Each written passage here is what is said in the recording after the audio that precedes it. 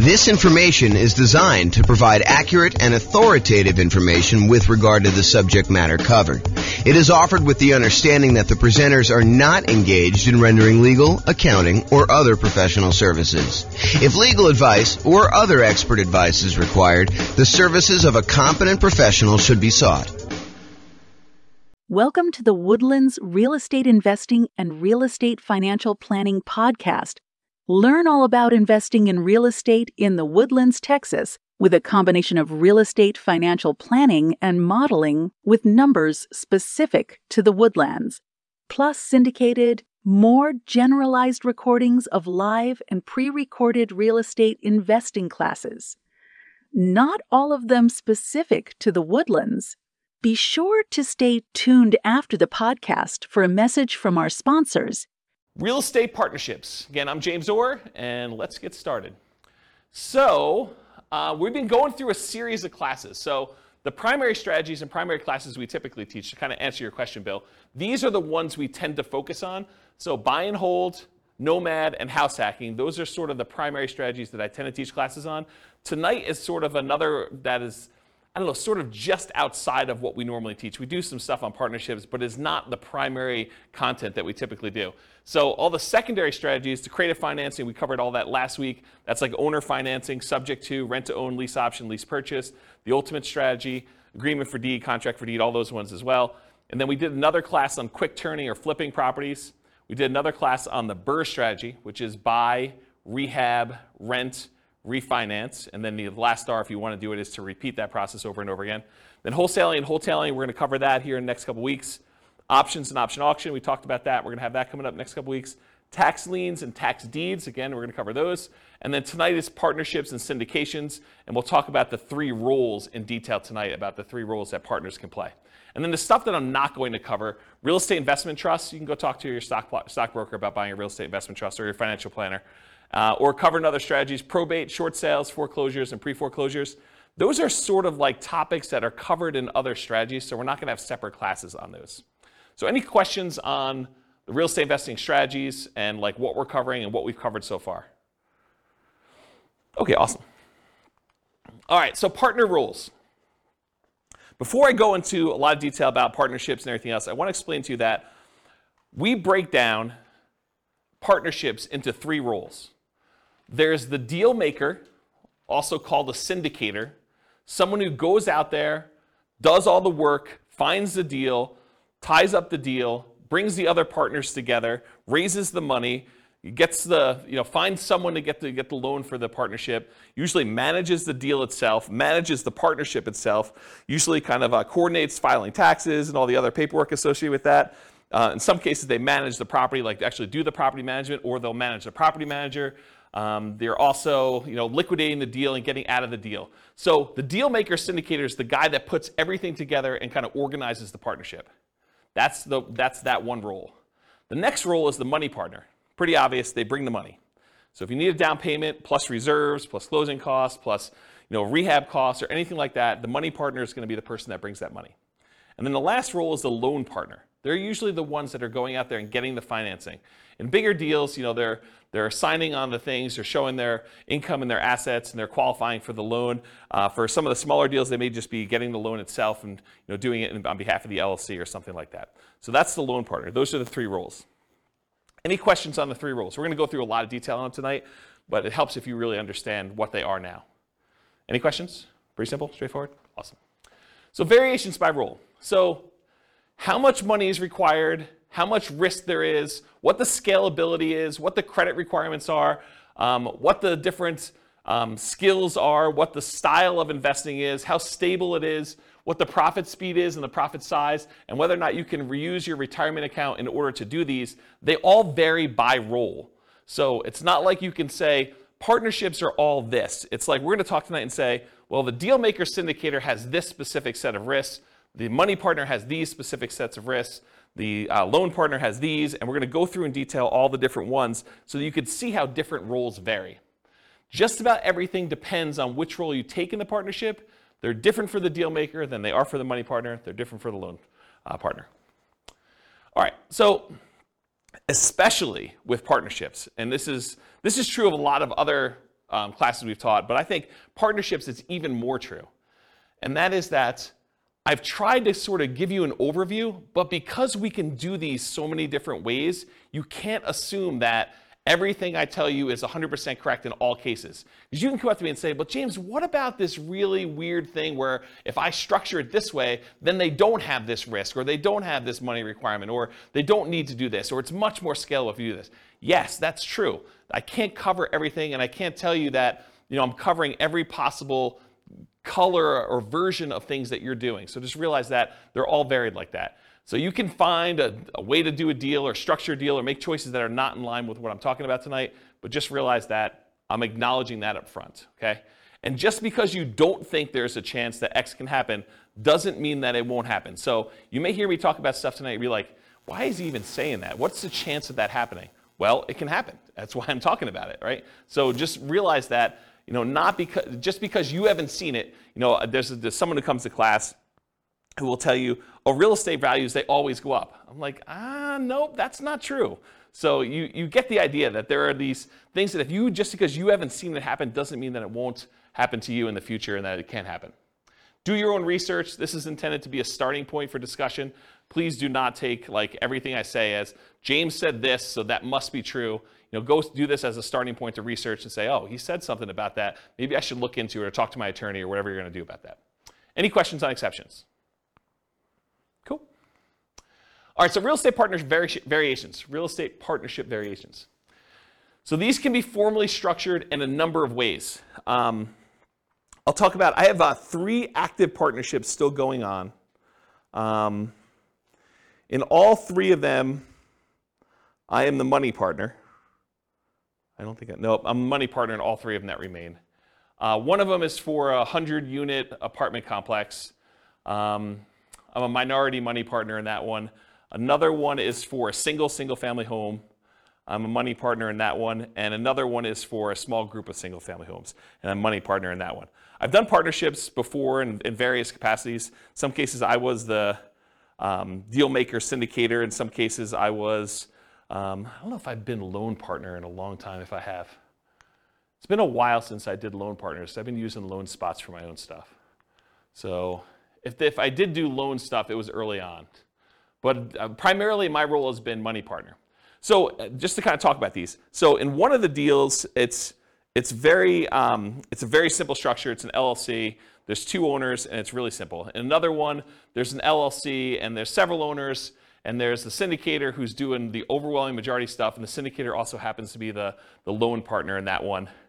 And then the 100 units, I think it's an LLC. It's been so long. I think it's an LLC, and there's a lot of investors in it. And I think there's a loan signer for that one, although I'm not the deal syndicator and I have less insight as to exactly what's going on in that particular one. So to give you an idea of how you could structure these, and there's lots of different ways to structure them. I mean, you could structure these as general partnerships where you and someone else get together and you just agree to buy a whole bunch of properties. Or you could do it deal by deal. You could do it house by house. You could structure these any number of ways. And depending on what strategy you're doing, you might want to structure them different ways. So just realize there's a lot of variation there. You could do these real estate partnerships with almost any of the real estate strategies we've talked about. So you could do partnerships to do buy and hold. You could do partnerships to do house hacking. You could do partnerships to do some type of nomad. I mean, that's what nomad by proxy is largely, right? You could do these strategies with fix and flips. You could do these strategies with creative financing. So there's a lot of different strategies you can use to do these with. You don't have to do any one particular one. What else on here?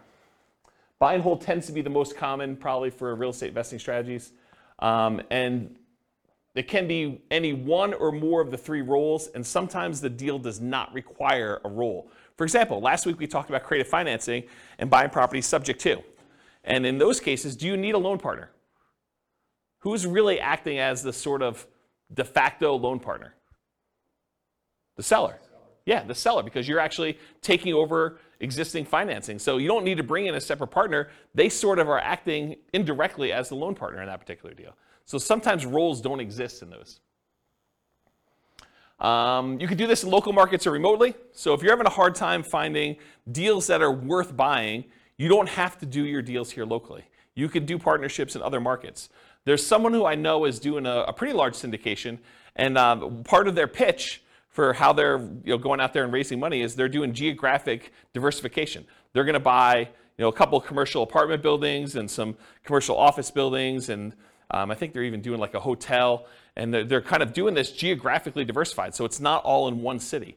They plan on having I think they're buying like 10 properties or something, 10 big properties, and they're doing this geographically diversified. So you don't have to do this in your local market, and sometimes you may want to structure these such that you have diversification. That could be one of your angles to do these in. Let's see, can it be a property type? We'll focus primarily on single-family homes for modeling later. I think, Bill, you were asking whether or not we ever talk about commercial investing, apartment buildings and stuff. And yeah, we definitely do teach classes on that. But just because I'm talking about single-family homes tonight doesn't mean you can't do and structure these with apartment buildings. We're definitely seeing a trend toward cap rates on commercial properties being lower. And I think that's making these much harder for the commercial properties to make sense. Although, I think they're still viable investment options. So, okay, investor entrepreneur. So when we talk about this before, are you primarily investing either money with the hope of getting return on your money, or are you primarily investing time, and in many cases some money, in order to get a return on your time? So for real estate partnerships, there are 3 roles. So for a money partner, what are they primarily investing? Are they investing time, or are they investing money? Money. It's really obvious, right? That's the big obvious one, right? And money partner coming in, they're usually investing money. They don't expect to do a lot of work, so they're investing money and they're expecting to get a return on that. What about the deal maker or syndicator? Are they typically investing their own money or their time in order to get a return on their time or a return on their money? What do you think? Time.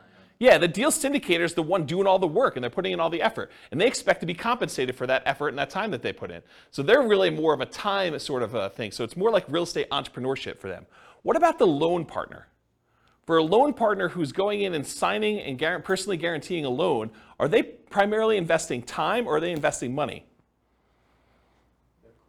Yeah, it's kind of a weird one, right? Because they're really not doing much of either. They're more real estate entrepreneurship-like because they're not investing money, but they're not doing a lot of time either. They're signing some documents and they're having to maintain their job, get financing and use their credit in order to do that.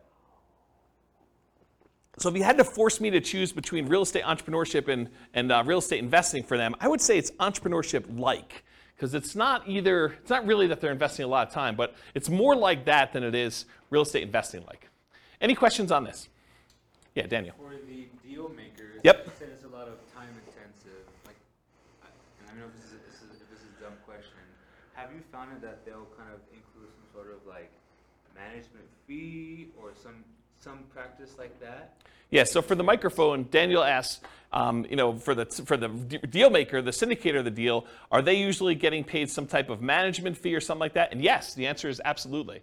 Depends on what they're doing as to what they're getting paid for. In some partnerships, they may charge an acquisition fee, so a fee to go out there and find the deal, put the deal together, and a lot of times they'll take a percentage off the top or a dollar amount off the top. They might say, we're taking 1% fee on the money we raise, or the first deal that we put together, the price of the deal, or whatever they're doing that way, in order to be compensated for all the work that goes into finding the deal, putting the deal under contract, doing all the due diligence, finding all the money lenders or the money partners and the loan partners, and kind of doing all that. So they may charge some type of acquisition fee. They may charge some ongoing property management. If they're doing the property management themselves, they may charge some type of partnership management fee. They may charge like a dissolution fee of some sort. They may charge some fee for overseeing taxes, like if they're got to do tax returns and kind of send out updates and do management meetings where you're getting advice or input from the partners. So they could be charging fees for all those different things. So yeah, there's definitely some fees involved. And are you doing that? Do you typically see acquisition fees and partnership management fees when you and a buddy get together to go buy rentals? Probably not, right? I mean, I think that makes sense. But as you get into bigger deals, where there's a lot more time and energy invested, and sometimes money up front, then getting paid for that stuff, I think, makes a lot more sense. Does that answer your question? Yeah. Okay, cool. Did you have a question, Cole? Almost I saw you do something. Okay, cool. All right, any questions about this? Cool. So money required. So sometimes it's fronted by the deal maker or syndicator, but it could be entirely funded by the money partner coming in. But often the loan partner does not have any expenses. It's covered by the partnership. So here's where the money is usually required for partnerships. And of course, the strategy may dictate where you spend money. You may need rehab money if you're doing more fix-up than if you did buy and hold or creative financing, or you're buying pretty houses or something. So money to consult with a local attorney to get the correct paperwork and advice. I think if you're going to do these, you want to make sure that you are willing to invest the money in order to do it right from the beginning. There's few things worse in the world because everybody is like gung-ho and happy at the beginning of the deal. They're all excited about doing the deal, but that's when you want to agree on all the things that could go wrong and how do we get out of this thing if I decide I don't like you or you don't like me, or how we resolve our issues, or what happens if someone dies and the deal maker is unable to do stuff anymore. Like, how do you resolve all those things? The time to work all those things out is in the beginning with the help of an attorney who structures the correct paperwork. You don't want to get to the end and find out later that we didn't think about this. We don't have a way to do this. We don't have a way to buy out a partner. I have a partnership agreement that doesn't have a buyout in it, which isn't come up, but that's a potential problem if a partner wants to buy someone else out, okay? All right, so consultation with a local attorney to get correct paperwork and advice. Sometimes you're gonna need money in order to do marketing and find or acquire the deal. Sometimes you'll find these deals by looking on LoopNet or local MLS or networking or wholesalers or some form of that. But sometimes you're spending money in order to do marketing in order to acquire deals. And so it depends on which way you're doing it as to whether or not the deal maker, the syndicator, needs to spend that money up front and then maybe get reimbursed later by the money partner. Maybe it's part of an acquisition fee, or if they're just going to self-fund that and that's their minimal investment into the deal. Maybe they only spend money on marketing costs and talk to the attorney, and then after that, the money partner comes in, does the down payment, and does the closing costs, and does the reserves and everything else. But that could be there. Earnest money. So earnest money is usually money you put up in order to control the deal before you formally go and close. And so you'll need to have some earnest money. And with some of these larger deals, these can be significant checks. They're not just $5,000. So realize you could need earnest money up front. So realize if you're doing these bigger deals, you may want to partner with your money partner early and talk about providing earnest money if you're doing those, if you're unwilling to do it, if you're the deal maker or the syndicator in that deal. Does that make sense? Okay. Reserves, you should not be doing these deals without reserves. And in my opinion, there's a tendency for the mom and pop landlord, real estate investor, which I don't believe you should be doing this, but there's a tendency for them to kind of play it really loose and invest in real estate without setting aside, specifically earmarking money as reserves. They'll say, if I really need to, I can go tap into my 401k or my IRA, or I've got $50,000 in credit card balance that I could use, or I can go get a personal loan from the bank if I really needed money to do something. So I don't really need to have 6 months of reserves per property set aside. When you do a partnership, though, and first of all, I don't think you should do that. I think you should set aside reserves, in my opinion. But when you're doing a partnership, I think that's sort of like cowboy, sort of gunslinging, sort of like make it loosey-goosey, whatever you can do. I don't think that flies as much. Because if you've got a money partner and they've already put in $100,000 in order to do a deal, and you go to them and say, hey, we didn't have reserves set aside, but we got a roof, and the roof's going to cost whatever it is, $20,000 on this building that we just bought. I need $20,000. And they're like, I don't have $20,000 right now. I just made another investment. I've used up all the money. I didn't keep reserves set aside for you doing that. And you should probably have that in your agreement as to how that all works too. But you probably should have some money set aside for those types of things when you're doing your partnership. Which, when you're doing your deal analysis, you want to make sure you include reserves there for doing that. And we do a whole class on the importance of doing reserves when you do your deal analysis. And then that drags down the return you're getting, right? It's not like you just go do it and you're doing your return based on the down payment and closing costs and any rent-ready costs you have when you first do the acquisition. You really need to do the analysis with all those costs plus the amount of money you set aside for reserves to find out what your true return is, because that money really can't be used for anything else. You got to keep it set aside, and maybe it's earning 1%, 2%, 8%, wherever you're keeping it, and that's actually, you can use that as part of the return you're getting, but you should be calculating your return on your real estate investments using that reserve money too in the denominator. Does that make sense to everybody? Okay, cool. And if you're not familiar with what I'm talking about, go watch the class. I think the class name where I first introduced this concept, I think it was called Everything You Learned About Deal Analysis is Wrong. Because I think everybody else, when they do their spreadsheet, does not include reserves. So any number where you say, my cash on cash return and my cap rate return, like if you're doing those numbers and you're not taking into account the reserves, I think those are actually wrong calculations. It's not like you're just sort of off a little bit. It's like that's incorrect. And so go watch that class where we talk about that, and I have some frameworks for doing reserves, whether you're doing, 6 months of reserves or 12 months of reserves, and what the differences are and how I kind of look at those. So you definitely need reserves as part of the money required when you're doing these partnerships. Usually down payment, but there can be exceptions. There can be exceptions where you're doing, partnership deals where it's no money down. I mean, we could go buy creative financing deals where you really have no down payment required. You're taking over in a loan. So it could be that you don't need a down payment in those cases. Sometimes repair costs. Sometimes you're buying a property and it needs repairs. Sometimes you're buying properties and they're in perfect condition. So it really depends on the type of deal you're doing, but sometimes you do need repair costs for that. And then closing costs in order to close the deal. And then marketing in order to sell or occupy or fill your property, or holding costs while you're kind of doing that stuff as well.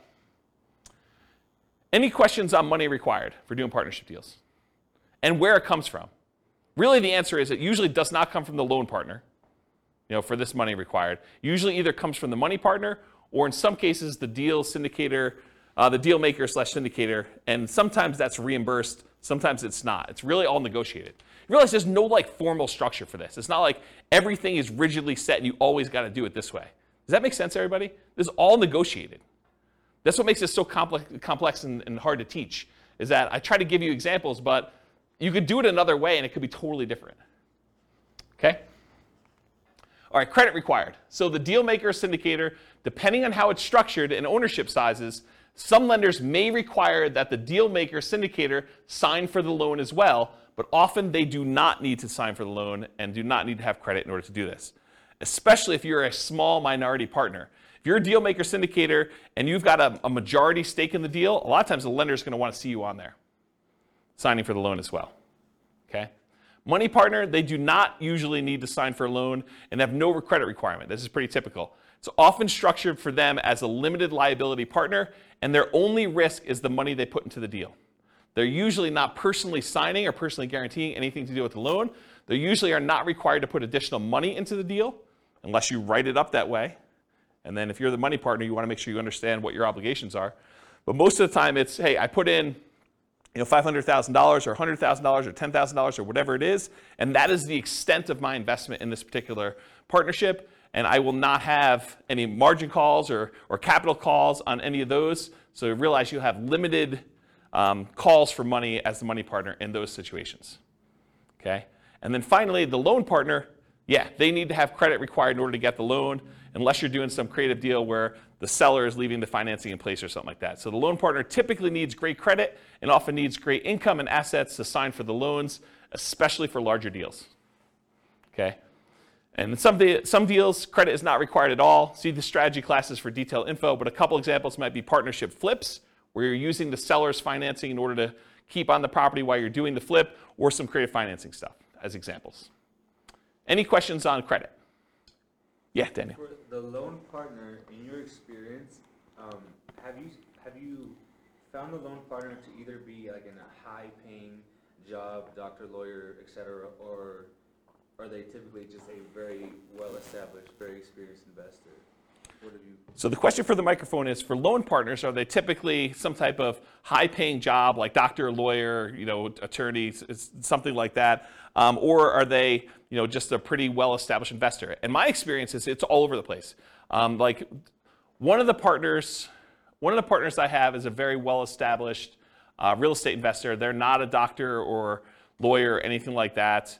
Another one, it is not a doctor, lawyer, or even what I would consider a well-established real estate investor. It's just a regular real estate investor, not crazy assets, not crazy income, just sort of that. And a lot of the ones, let me think about this.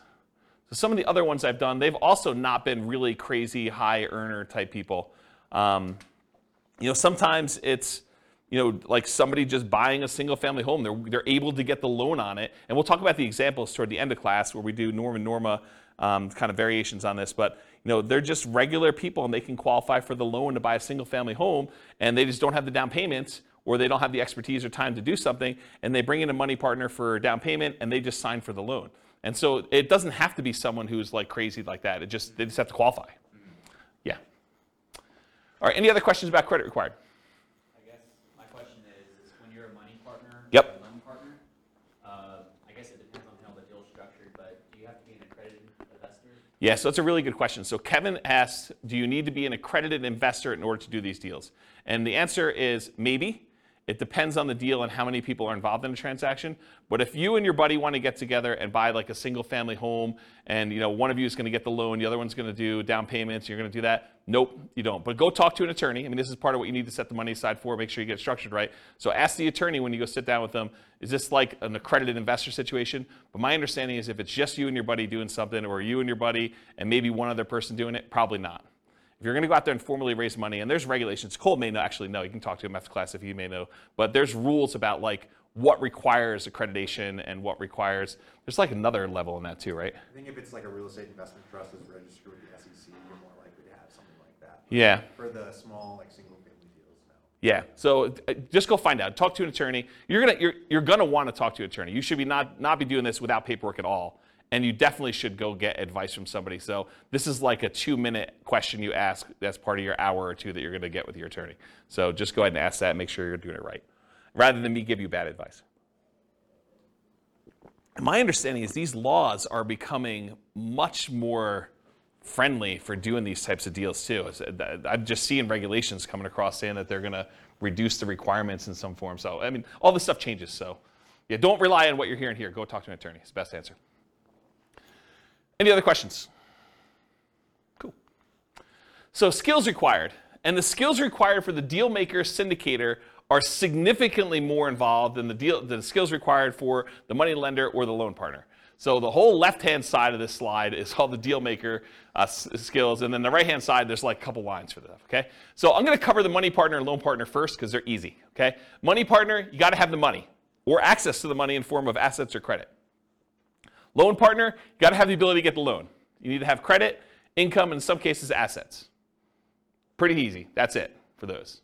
Any questions on those before I go into all the deal maker syndicator stuff? Okay.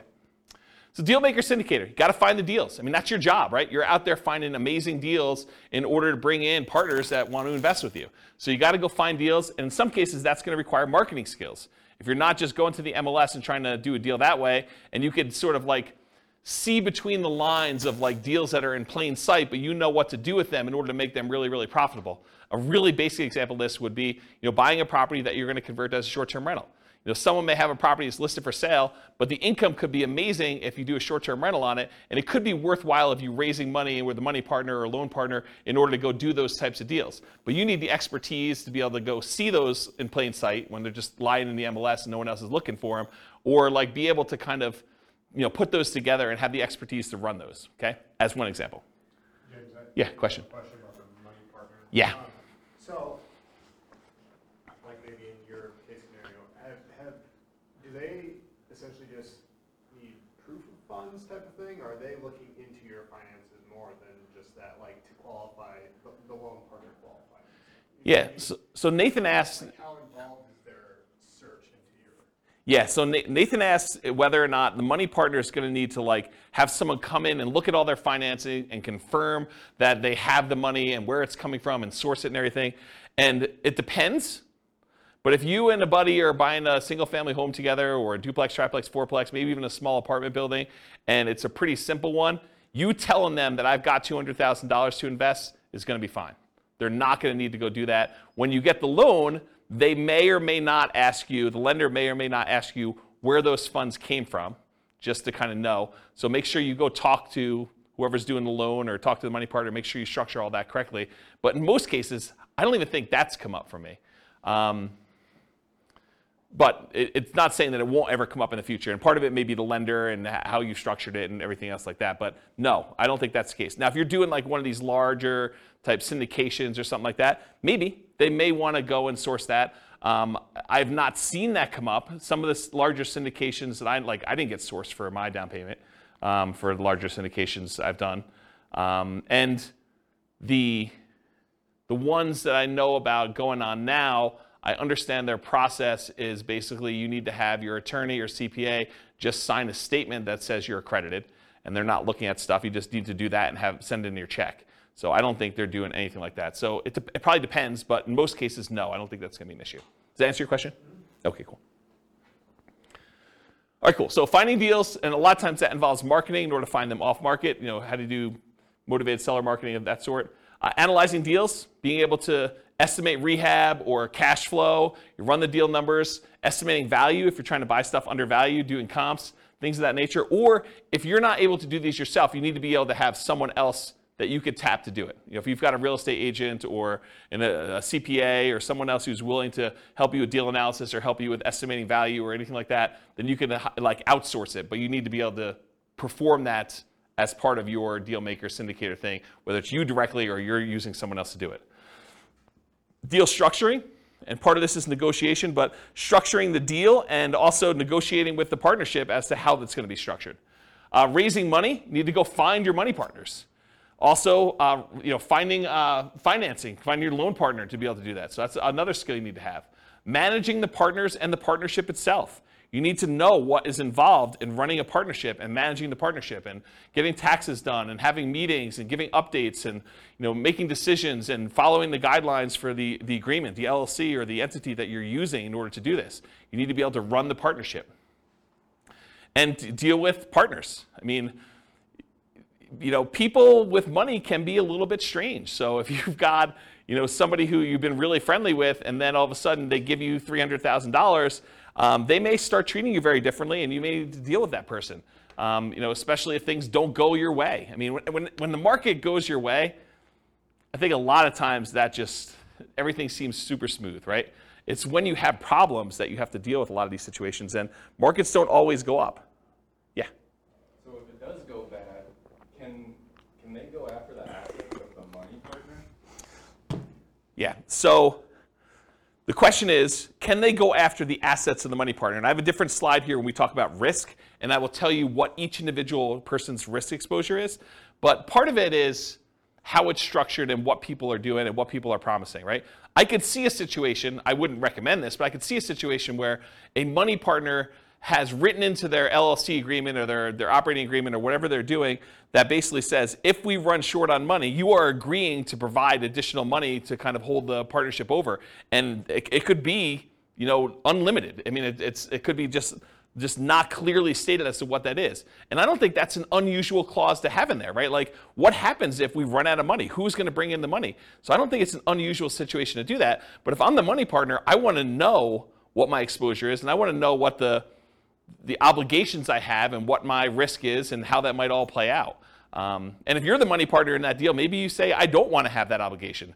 Maybe that's on the deal maker syndicator, and that's part of the, if a deal maker syndicator has good financial strength, that could be a benefit that they offer. Say, look, you're bringing in the money, you're bringing in $100,000 or $250,000 or $1 million or whatever it is, but that's your only money that you're going to bring in. If we ever need money, I will personally provide that, and it says so in the operating agreement.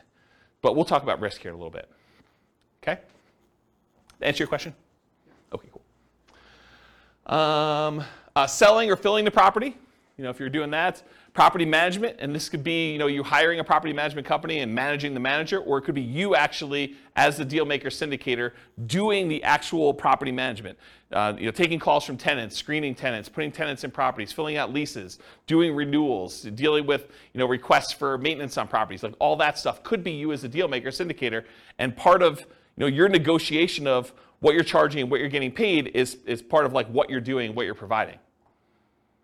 Rehab on the property, so you might be doing some work yourself, you may be managing subcontractors, or you might be managing a general contractor depending on what you're doing, and even if there is rehab on the types of deals you're doing.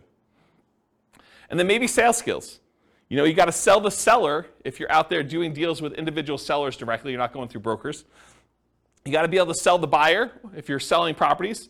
That's a sales skill. Or if you got to sell the partners on why they should do this partnership deal with you. So it's a sales skill. It's not just, I love real estate, I like looking at properties on the weekend. It's, it's salesmanship and probably some technical skills as well. Any questions on skills? You can see the deal maker is responsible for a lot of stuff. On the deal structuring, like when you're talking percentage of ownership. Yep. Say I go in with a buddy, I got $50,000, he's got the good job. We both find the deal together. mean, I know it's negotiated, so it can be whatever you want, but Yeah. like what's reasonable or I know it's very broad, so Yeah. it's hard to answer, but I feel like you need some parameters because it's like, I don't know. Yeah. So Bill's question is, what's a reasonable percentage that a deal maker syndicator should get? What's a reasonable percentage the money partner should get? What's a reasonable percentage that the loan partner should get? And it's all negotiable, as you said. The challenge is everybody has their own perspective, and everyone thinks that their role is the most important role, right? And I should probably do these classes again, but when we've taught partnership classes in the past, we had a much different format for, this is just sort of a partnerships as a strategy class, and we had classes on partnerships and how to do them and like what the rules are, and there's a lot more, there was different detail. It wasn't more detail, it was different detail. And then we used to do a second class, and the reason why I'm telling you a story about that, we basically teach a class on how to do partnerships, and then the next week we'd come to class and we played the partnership game. And the partnership game was everyone got game pieces that said kind of like what their negotiating range was for the different roles. And then we'd have like 30 people in a class, and 10 people would be told that they're money partners, and they'd have a green name tag. 10 people would be told that they're the deal maker syndicator person, and they'd have their spreadsheet with the deal that they have, how much cash flow, how much down payments required, all that stuff. And they'd have some parameters that they need to do, and it'd be 10 of those. And then we'd have 10 people that were loan partners that can get loans on the deal and do that. And we'd set everyone loose in the room. And they had to team up in groups of 3 and negotiate the terms of the deal that they felt they won, they were comfortable with. And you'd see, and then at the end of class, once we did everything and most people came together and structured a deal, worked it out, we would list out on the board what the ranges of what everyone negotiated. So we'd say, money partners got between X and Y, and that seemed reasonable, and some people were happy, some people were like, oh my gosh, they were able to negotiate that. And then we'd have the loan partner version of that, and we'd have the deal syndicator. And the answer to your question is, it was all over the frickin' place. It wasn't like deal maker gets 10%, or deal maker gets 50%, or loan partner always gets X. And sometimes in real world, people take on multiple roles. Like one of the partnerships I'm in, the deal maker syndicator is also the loan partner. They are personally signing and guaranteeing the loans. And so they got a bigger piece, right? And sometimes when you structure these things, there are minimums. So they'll say, look, the money partners get the first 8% or 10% return on this. Then after that, the syndicator or whatever else as the other roles are, they get caught up to 8%. Then after that, we split it until 16%. And then anything over 16%, the syndicator gets 75% of that, and the money partner gets 25%. So you could structure these all over the place and do them very oddly. Now, most of the people in the room, when we do that exercise, we're not doing that kind of like tiered, premium, priority returns, stuff like that. But in the real world, that does happen. Does that make sense? Yeah, how about if a scenario where payment is made until the money partner gets paid back? Yeah. So Bill says, what about a situation where the money partner gets paid back first and then you guys split it at a different level after that? Sure. Now here's the tricky part about that. Let's say you're the deal maker, syndicator, you're doing that, and the money partner gets 100% of the money, until the money partner gets paid back, and then you guys start to split it. But you're doing property management, you're doing taxes, you're doing managing the maintenance on the property and overseeing that, and let's say that has to go on for 5 years before you get paid. Are you happy doing that? No. Probably not. And that's the tricky part, is like you really need to think through, like, what am I doing? What work is involved? What hours are involved? What's the labor cost that's involved before I even get a penny from this? And maybe you get like 75% and then the money partner gets 25% after that. And maybe you're willing to do that. I don't know. It's like really a negotiation as to what you're doing and what's involved. Does that make sense? It's very gray. It is very gray. And this is like the warning I gave you at the beginning. There's so many different ways to structure these things. Yeah, it seems like the deal maker's doing a lot. Obviously, you need all 3 to make it happen. So yes. Or you just do it yourself. Right? I mean, that's the other option. That seems easier. Well, I mean, if you don't have one of these pieces, right? You can't get loans, or you don't have the money. You've got all your own money tied up in your own deals, but you got good deal flow. You've got a source, you could find these. You got more deals than you could possibly fund yourself. Or maybe you're at your limit of your loans. You can only get, the second tier, adjustable rate mortgage, type loans from a portfolio lender now because you've got 10 loans in your name and now you really need like a loan partner to do deals, but you got sources of great deals. Maybe you even have down payment, or you have a source of down payment. You have another partner who's like, hey, I got plenty of money, let's do more of those deals, but your loans aren't great anymore and you can't get any more. Maybe you do go partner with someone who can get 30-year fixed rate financing because they're not at their 10. Does that make sense? Yeah. So it's tricky. All right, questions? Personal question. Okay. Like, how did you know you were ready to enter a partnership? How did I know I was personally ready to enter a partnership? In the 3 that I'm in right now, one of them I had excess money, and I was just, it was right. I mean, I just needed a place to put money. Another one, it was convenient. So it wasn't even that I had money or anything like that. It was just a matter of convenience doing it.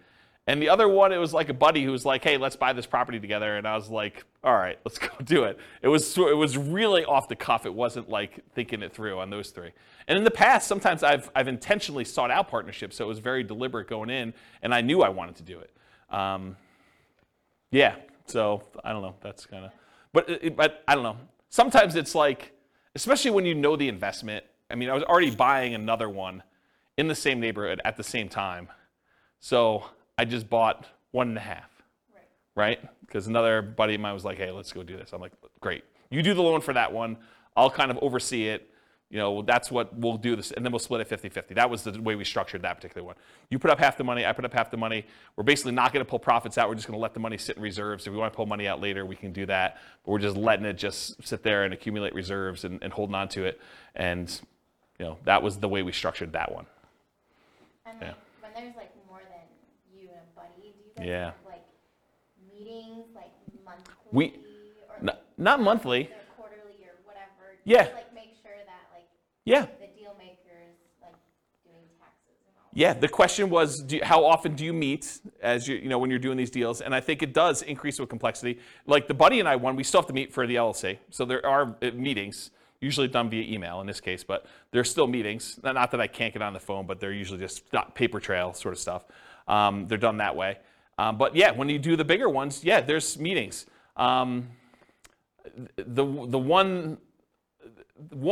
larger one is usually like there's a webinar, and that's sort of the meeting where there's information given out that way. But I don't personally attend the webinars.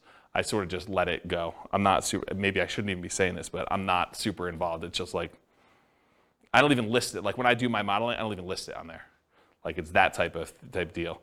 And the other ones where we get together, before COVID, we were probably doing, especially if there's stuff going on, like once every 6 months, maybe a little bit less frequently. But if there's not a lot going on, if it's in steady state, you got tenants in there, there's nothing happening, there's nothing to get together about, right? I mean, and then there's checks that come for a period of time. So yeah. Does that help? Mm-hmm. Yeah. Okay, cool. Yeah. Can you use 1031 money into? Yes. The question was, can you 1031 money between partnerships and into other stuff? It's like kind. So check with your CPA to verify this, but if you're investing in real estate, you can move money from real estate to other real estate. Even if it's a syndication? It's my understanding, but check with your CPA to verify. The question was, even if it's a syndication, and that's my understanding if you can, but do you do any of those? No, not a lot, but you can. Even into real estate investment trusts. Yeah.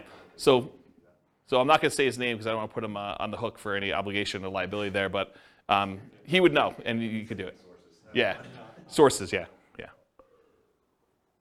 that count for e-REITs, like electronic REITs that aren't publicly traded? They're just a fund, like fund.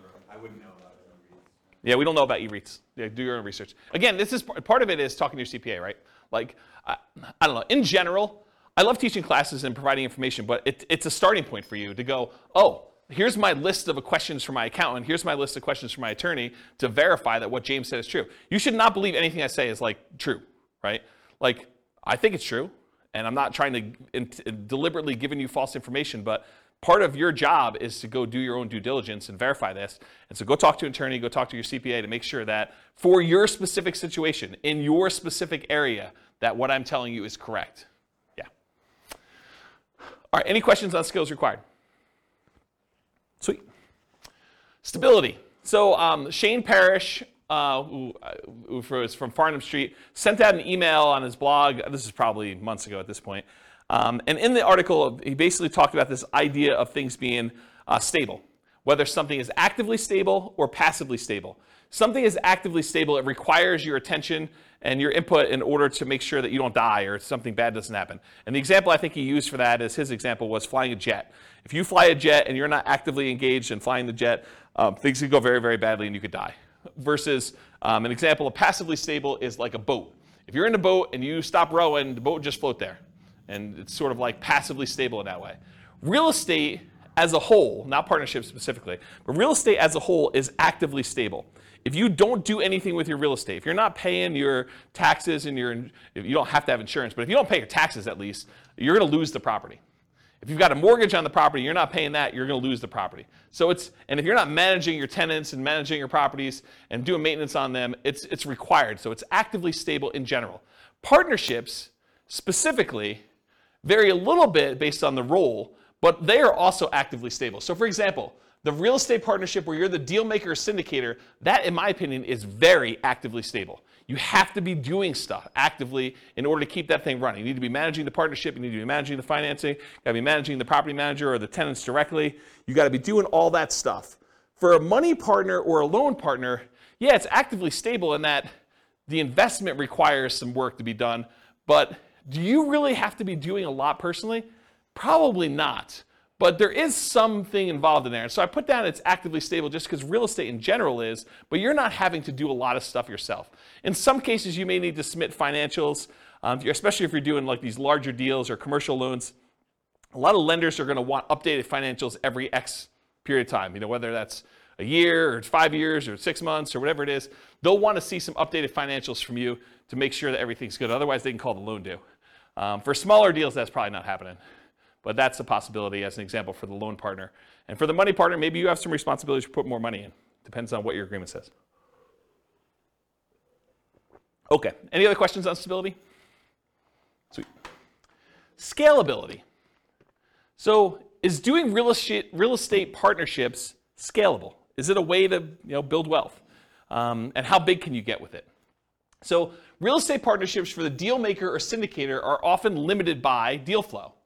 How many deals can you find, and are they good enough quality where you can actually get, cash, money partners and loan partners in order to do those? And so it's really limited on your ability to deal flow, and probably to a slightly lesser degree, in my opinion, is finding the partners themselves, finding the money partners and finding the loan partners to be able to do the deals.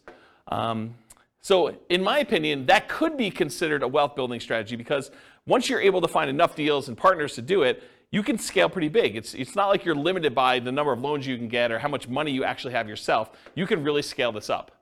For money partners, it is limited by the money you have to invest. So it can largely be passive wealth building strategy, but it's scalable only based on how many partnerships you can find and how much money you actually have. So I don't know, I wouldn't consider that super scalable because you're limited by your own money stuff. Loan partners, it's very limited in my opinion. It's limited by the number of loans that you can personally guarantee and qualify for, and it's not typically scalable unless you graduate to signing for larger commercial loans. So you can scale it, but I think it's more limited if you're doing like single family homes, duplexes, triplexes, fourplexes. Once you get to larger deals, then it's a matter of your assets and your income and your ability to qualify for these larger deals. So depending on the real estate investing strategy being used by the partnership, there may be additional scaling limitations imposed by the strategy itself. So if you're doing things that are hard to scale just because the strategy is hard to scale, realize that could be an additional limitation for you. Any questions on scalability? Cool. So risk exposure. I think this was your question, Nick, right? All right, so let's talk about risk.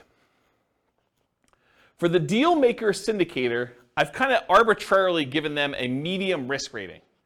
Why is it medium?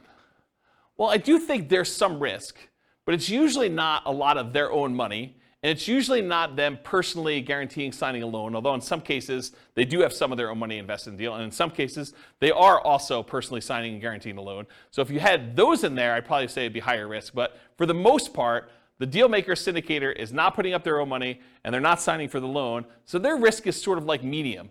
There's sort of their reputation at risk, there's their time at risk, and then you've got all the other risk of just being in the deal as to whether or not they're going to make money, which we'll talk about here in a minute. So the deal maker, I'd say, is sort of a medium risk. The money partner is also medium risk as well. They can lose their money, and it's usually limited to the amount of money that they invested. If you've got like a limited liability partnership or limited liability company, and they say, look, I'm going to invest $100,000, but that's all I'm putting in. There's no other things in the operating agreement or anything like that that says that they need to come up with more money, then that's their limit to how much they could lose in the partnership. It's not like they can go after them personally and do stuff, right? So unless they're managing the property and they have risk for part of the management too, which is a different thing. But a pure money partner, really that's their limitation. Now the loan partner is different though. The loan partner, and by the way, for the money partner, they're the first ones that lose money, right? If property values decline, where does that come from? It comes from the down payment. And so the down payment that the money partner gives is the first to lose money. So if we had to get out of a deal, if we were in a partnership together, and we had to get out of a deal, and we had to sell less than what we bought it for, then it comes out of that money partner's money, right? If we had to sell a property for less than what we bought it for, then they're the first ones to take that hit, okay? But for a loan partner, they come in there and they're personally guaranteeing the loan. And personally guaranteeing the loan is you're guaranteeing it to the lender. So really, you're only having to make a guarantee if the lender loses money, right? So if the lender comes in and property values go to zero, which isn't likely to happen, but if it goes to zero and the lender's like, look, I loaned you $1 million and I didn't get any of my money back, so now I'm personally coming after you to make me whole for the $1 million, the loan partner, because they personally signed and personally guaranteed that loan, could be obligated for that $1 million. But in a more reasonable decline in value, went from being worth $1 million to now being worth, $800,000, and the money partner had to come in with $200,000 as their down payment in order to get that deal done. Well, the money partner is going to lose their $200,000 first. So the property values have to drop by 20% in this case in order to have the loan partner have any risk in the deal where they're going to lose some money. Does that make sense? Okay. So a loan partner I would also consider to be medium risk. So everyone has medium risk, but it's for different reasons. And I talked about the loan partner is typically protected by a healthy size cushion of down payment. So typically the money partner is the first in line with that risk. We talked about that. And the loan partner is technically unlimited risk, although theoretically it's more likely to be the amount of the loan that is their risk. It could be for more. If the property that you own is now worth negative money, it's going to cost $500,000 for the lender to actually clean up an environmental waste issue on the property, and they go after you for the whole loan balance plus the $500K in order to do the cleanup. It's more than the loan amount, right? Technically. So it could be something that's worth more than the loan amount. Although I think these are like really unusual examples, right? This is exceptional. All right, so the general risks of partnerships, not specific to any role. Possible marketing money, having spent money on marketing, not finding a deal, marketing to buy, marketing to occupy the property, marketing to sell. Possible rehab risks, so finding out something about the property while you go in there. You already bought it, you're doing rehab on the property, and things come up that you didn't expect. Possible interest rate risk. You buy the property, you're under contract on the property, there's an interest rate risk, or you're going to sell the property, you have a tenant buyer in there, and while you're holding the property, interest rates go up, and now your tenant buyer can't qualify, so you have the interest rate risk while that's happening. Possible price decline during ownership, I think that's self-explanatory. Possible rent decline during ownership, I think that's also self-explanatory. Then you've got all your typical tenant and property management risk. Being accused of violating fair housing or something like that. I think those are all the normal risks you have with just buy and hold strategies in general. That's an additional risk you have with the partnership. And possible partnership risk, and especially based on how the partnership is structured. If you do some type of general partnership where both you and your buddy are general partners in the deal and he does something stupid, you could be dragged into that. So realize how you structure these matter. You should go talk to an attorney and do that, but there's some partnership risk based on how partnerships are structured. And there may be additional risk depending on the real estate investing strategy being used. So if you're interested in a certain strategy, go watch that whole class and we talk about the risks specific to that strategy and you can go learn about those. Any questions on risks? Risks. There's my lisp coming out. If the money partner signs on the loan, you need the loan partner. If the money partner signs on a loan? Yeah. So if the money partner signs on a loan, they are the loan partner too. Right. So they're fulfilling both rules. Well, I guess I thought you said that sometimes the money partner also signed on the loan. Well, I guess you did. So we have two parties. So money partner doesn't usually sign for the loan. That's the unusual one. Usually who does have to additionally sign for the loan is the deal maker syndicator. Okay. Although if you own a large percentage of the deal, a lot of lenders will require you to sign too, just because you own a larger percentage. So it depends on lots of stuff, but I've seen that happen before. Yep. Any questions? Cool. So profit speed. How quickly do you make money, and what size of money do you make at one interval? The size is typically negotiated in the partnership agreement. So it really depends on like what your role is and what you negotiated. And it can vary depending on the real estate investing strategy of the partnership and how the partnership is structured. So it's really hard for me to answer this one, but I will try. Deal makers and syndicators, they can make money up front. I think Daniel had asked whether or not you can get paid for this. Yeah, you can make money up front as acquisition compensation. So putting together the deal, doing all the work, getting the deal going, getting it set up, having it go through to closing. Sometimes you can collect a fee for doing that. But you can also, as a deal maker, make money ongoing. A share of the profits, fees for work done, running the investment, doing management, doing all that other stuff. So you can get paid for doing that work. And then a lot of times deal makers, syndicators make the money at sale as being one of the owners. For money partners, it's typically not upfront. It's weird for you to go give $1 million to invest in a deal and immediately get compensated part of that back. It's unusual to have it structured that way. It could be, but it's really unusual. Typically, you get a profit of ongoing, like revenue coming in, cash flow, whatever it is, and at the sale as part of your equity. And then loan partners can be paid up front. They can be paid ongoing and or at sale. So one of the things we've done when we did the negotiation class is we would have loan partners that say, look, instead of getting paid 25% of the deal or $100 a month for as long as you have the loan, or $200 a month or whatever it is, the loan partner says, look, for $3,000, one-time fee, I will sign on the loan for you, and you could have it out there for 3 years. So they just say, hey, look, I just want a one-time upfront fee of $3,000. So you just collect an extra $3,000 from the money partner, and then you and the money partner get to split everything else. So that's how you could structure that as one possible strategy. Okay? So that's an example of being paid up front. Or ongoing. Loan partner can get 10% of the whole deal, 50% of the whole deal if it came down to it. Whatever you guys negotiate. It could be part of cash flow. They could get a 20% of cash flow and no equity. You could structure these all different ways. Or they can be paid at sale. They have ownership, they have 20% ownership in the whole deal, and then get paid at sale. Maybe they're not getting any of the cash flow. Maybe the reason that the money partner wants to be involved is they want cash flow on their money, but the loan partner's like, hey, look, if I can get paid money when we sell this thing, I'm okay with that. So I want 20% of the equity, but 0% of the cash flow. Because some money partners, they're using their money because they want money to live on, essentially. Okay? Any questions on profit speed, profit size? Okay, finding deals. The deal maker syndicator is typically the source of the deal for the money partner and the loan partner.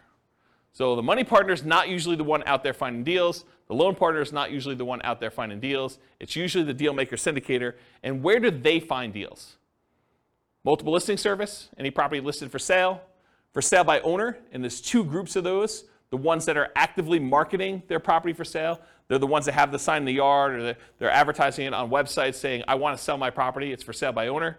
And then you've got all the hidden ones, the ones that don't really know that they are selling the property. It's like, I would sell, or I'm motivated, and if someone would come and offer me the right price, I would do that. And you usually find those either through networking or by putting out marketing and getting those guys to raise their hand saying, hey, my property is not up for sale yet for sale by owner, but I would be a seller. I would sell to you. And then finally, wholesalers. Those are the primary ways to find it. Someone who is out there finding deals and they're willing to assign their deal to you for a fee. More unusual ways to find deals: tax liens, tax deeds, tax sales, auctions like foreclosure sales or IRS auctions, and then any real estate owned by a bank. When a bank takes back a property through foreclosure, sometimes they'll keep it on their books and they're going to try to sell it directly before they list it in the MLS, and sometimes you could buy properties that way. So those are more unusual ways to find deals. Any questions about finding deals? Cool. So when you're analyzing deals, you can go download a copy of the spreadsheets, realestatefinancialplanner.com/spreadsheet, and you just run your deal as if you're doing a deal analysis for doing this. I thought about adding some stuff for partnerships, and I probably will add like separate tabs just to make it easy. You put in all the partners, what percentage of cash flow they're getting, what percentage of equity they're getting, and then it'll kind of like do some summaries for you and stuff like that. But I haven't gotten there yet. So if you guys are really, really interested in that, just drop me an email, especially if you're listening to this recording and I haven't done it yet, and that'll prompt me to see if that's something I want to move to the top of the list to do. But unless there's demand for it, I'm probably not going to immediately jump to do that. So you can go download the spreadsheet, realestatefinancialplanner.com/spreadsheet, and you can analyze deals, and then just realize whatever your cash flow is, you need to divide that up by whatever the shares are for which partner is which, and then how much equity proceeds from the sale you have, you need to divide that up by whatever partners are doing. You just do that manually for now. Any questions? Cool. So what kind of market conditions doing partnerships work in typically? It's markets where you can find desirable deals for partners, typically markets with good cash flow, typically markets with strong appreciation and rent appreciation. The challenging markets to do this in are markets with significant negative cash flow with reasonable down payments, and markets with no or negative appreciation and rent appreciation. So you don't have to do it in your market. If you think your market's not going to be growing, you can do this in other markets. That's one of the benefits. Or you could change your strategy to take advantage of forcing cash flow in markets where they typically don't have good cash flow. For example, short-term rentals. Any questions on market conditions? Cool. Accessibility, availability. So deal maker syndicators. In many markets, there are plentiful deals you can select from the MLS. So in some markets, it's as easy as just picking the best deals of the bunch from the MLS. It's not a matter of are there deals, it's sifting and sorting through the deals that there are and finding the one that makes the most sense and picking that out. In other markets, you're sifting and sorting for the top deals, which I just talked about. In other markets, it might be challenging to find positive cash flowing properties except with significant down payments. So it might be hard in your marketplace to do this. Interest rates may be a significant factor where properties will cash flow or not. And then make sure that the property you're going to do the deal with works for the type of strategy that you're trying to implement. As one example, don't go try to do a short-term rental in a neighborhood that has an HOA that prohibits short-term rentals. So verify that you're able to do the type of deal that you want to do. And then money and loan partners, you need to find the deal makers, syndicators with the deals that meet your investing criteria. So for them, you're not trying to find the deal as much as you're trying to find the deal maker syndicator who has the deal that makes sense for you. Does that make sense? Any questions? Cool. Using retirement accounts. So can you use your retirement account to do partnerships? For the deal maker and syndicator, you may be able to take your ownership interest in the name of your retirement account, usually a self-directed retirement account, but it is likely to limit what you can do on the deal because you can't self-deal or self-serve or something like that. There are limitations on what you could physically do when your self-directed IRA or self-directed 401k is the one that owns the property. For a money partner, yep, you can usually invest in these with your self-directed retirement accounts because you're not usually one doing any of the work. And then for a loan partner, maybe, but it's depending on how it's structured. So you want to go talk to your advisor to make sure you get good advice on that. But depending on how it's structured, you probably can, but there's probably some weird exceptions to that one. Any questions on whether or not you can use your retirement account to do partnerships? Cool. All right, so now we're going to go into more of the quantitative analysis. So you'll notice the structure of this class and the previous classes and all the different strategies. I sort of do a more qualitative analysis of like how the deals work, what the risks are, what the scalability is, what money is required, what skills are required, all those different things. And now I'm going to switch over and I'm going to do numbers. And I don't think a lot of folks do number-based analysis for different strategies, especially comparing one strategy to another where you compare numbers. And so that's what we're going to take for the rest of the time. We got like 45 minutes left or so. And I'm going to dig into different strategies, how long they take for you to achieve financial independence. And then we're going to look at how partnerships perform for you achieving financial independence. But I will tell you, as we've discussed in detail tonight, it is really hard to formulate like what a reasonable setup for these things are, right? Like there's so many variations and so many different things you could do that it's going to be really tricky to do this. And you probably want to go do additional modeling depending on what you're specifically doing. I'll do some really kind of like plain vanilla-ish ones, but there's so many different variations on this. It's going to be really, really hard to just pick one and do it. All right, so for deal makers, syndicators, partnership requires work and effort like a job. So when we do modeling for it, it often shows up as income when we model it. So because they're not actually buying a property and it's not like showing up as a property, it looks a lot like, hey, look, they're just getting an extra $200 a month, and that's increasing over time because that's what their ownership share gives them. And at the end, they're going to get a pop from that, right? So it sort of shows up like income when they do that. It's similar to how we model house hacking in a lot of ways, right? The house hacker gets an extra $500 or $600 or $700 a month per tenant that they've got in the property, and that shows up like it's a separate job or small business. So it just looks like income when we do the modeling. So it's very similar in that way. For money partners, it's typically passive, and it often shows up as a % return on the money invested. It could also show up as like that $200 or $400 a month or whatever it is, and then a big pop at the end if you go and sell the property, or an increase in the amount of cash flow you're getting when the loan gets paid off and you're in sort of steady state after that. But a lot of times you could also look at it as, hey, look, the money partner's coming in, they're investing money in the deal, they're getting whatever it is, 10% return on their money, and that's what the partnership is paying out. You could structure it that way too. So depending on how it's structured, it might be smaller monthly, quarterly, yearly return with a big bump when it sells. And that sort of makes sense, right? You guys understand this? Am I confused anybody? Okay. For loan partners, it can be structured with a large number of ways. It could be one-time upfront fee, which we talked about before. It could be a percentage of the deal, cash flow and or equity. It could be yearly fees, etc. So it could be, as long as you have the loan out, we're going to pay you $1,500 a year to be using your name for the loan. You signing and guaranteeing a loan. So how well do partnerships perform toward achieving financial independence?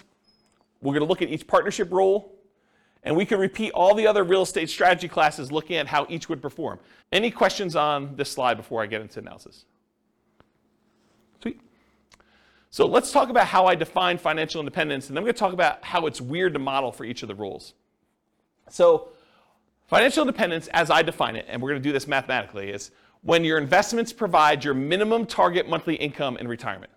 Some might call this lean FIRE, financial independence, retire early. Some might just call it regular financial independence, retire early, FIRE, okay? It consists of, mathematically, this is how we calculate it, 3 things. Number 1, passive income from Social Security, pensions, or annuities. So any money you have coming in from Social Security, pensions, or annuities, that counts toward the income for whether you qualify as being financially independent. Number 2, any net cash flow after all expenses. So you get the rents coming in, you get any other income from the property coming in, you have your taxes, your insurance, your maintenance, your vacancy, your property management, your mortgage payment, principal and interest on there. Expect all those as that's there. Whatever's left over is your net positive cash flow. What that number is, that contributes, that net positive cash flow, or negative, contributes toward your financial independence number.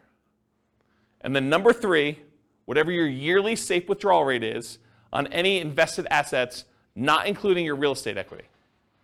So any money you have invested in stocks or bonds or mutual funds or commodities or cryptocurrencies or anything like that, if you're earning a return on those, then you could use whatever your safe withdrawal rate is. Maybe it's 4% or 3.5% or 5% if you're Bill Benjamin, you just re-upped your number, whatever it is there. And whatever number you're using for that number times the amount you have invested in these other asset classes like stocks or bonds or stuff like that, that also contributes toward your financial independence number. So the 3 things are passive income, Social Security, pensions or annuities, plus your net positive cash flow from rentals, or net cash flow from rentals could be negative, and your yearly safe withdrawal rate times the invested assets you have that are other than that. Does not count for your equity in your property.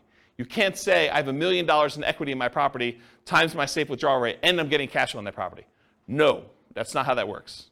Okay? So those 3 things. Now for partners, it's a little bit different, right? Because it's kind of like a more unusual thing. You're not just buying straight up rental and getting cash flow on it, although maybe in some cases you are. For partners, it really depends on how it's structured and how I might suggest modeling it. So for the deal maker, if the deal maker comes in and they've got a partnership that they've got coming in and they're getting some cash flow on it, I think you could argue that you get cash flow from your ownership interest. That might count as your cash flow. So you could say, look, I'm getting $200 a month from this, so that would be under net cash flow from rentals. That's one way to look at it. We don't typically count equity for determining financial independence, though. So if they've got $50,000, $100,000, $500,000, or whatever in equity in that deal, that doesn't count in any way toward their financial independence calculation. Unless they sell it, they take that money and now they have it invested in something else, stocks or bonds or whatever they're doing there, or they buy another rental and then they get cash flow on that. Does that make sense, everybody? Okay. So money partner, one could count the cash flow they have from ownership. So if they invested and they have 50% of the property as their ownership and they're getting $200 a month or $300 a month, you could count the net cash flow toward their kind of financial independence numbers. Or another way to do it, alternatively, you could say, look, as a money partner, I invested $100,000 or $200,000 in this property, and I'm not going to count the cash flow. Instead, I'm going to say I have $100,000 out, and so that is also part of my safe withdrawal number. So you could use that and just pile it into your safe withdrawal. Now you've invested in almost in like a quasi real estate investment trust, where you have this asset out there, and that would be part of my other assets times whatever my safe withdrawal rate is, and I have that coming in. So you can look at it that way too. You can't do both though. You either count the cash flow, or you say, as a money partner, I've got $200,000 out there, and so I use that as part of my safe withdrawal rate calculation. Does that make sense? And does the financial advisor in the room disagree with how I structure these? Okay, so he basically agrees. Okay? Loan partner. So one could count cash flow from ownership. They're getting $100 a month because they signed on a loan. You can count that as your net positive cash flow.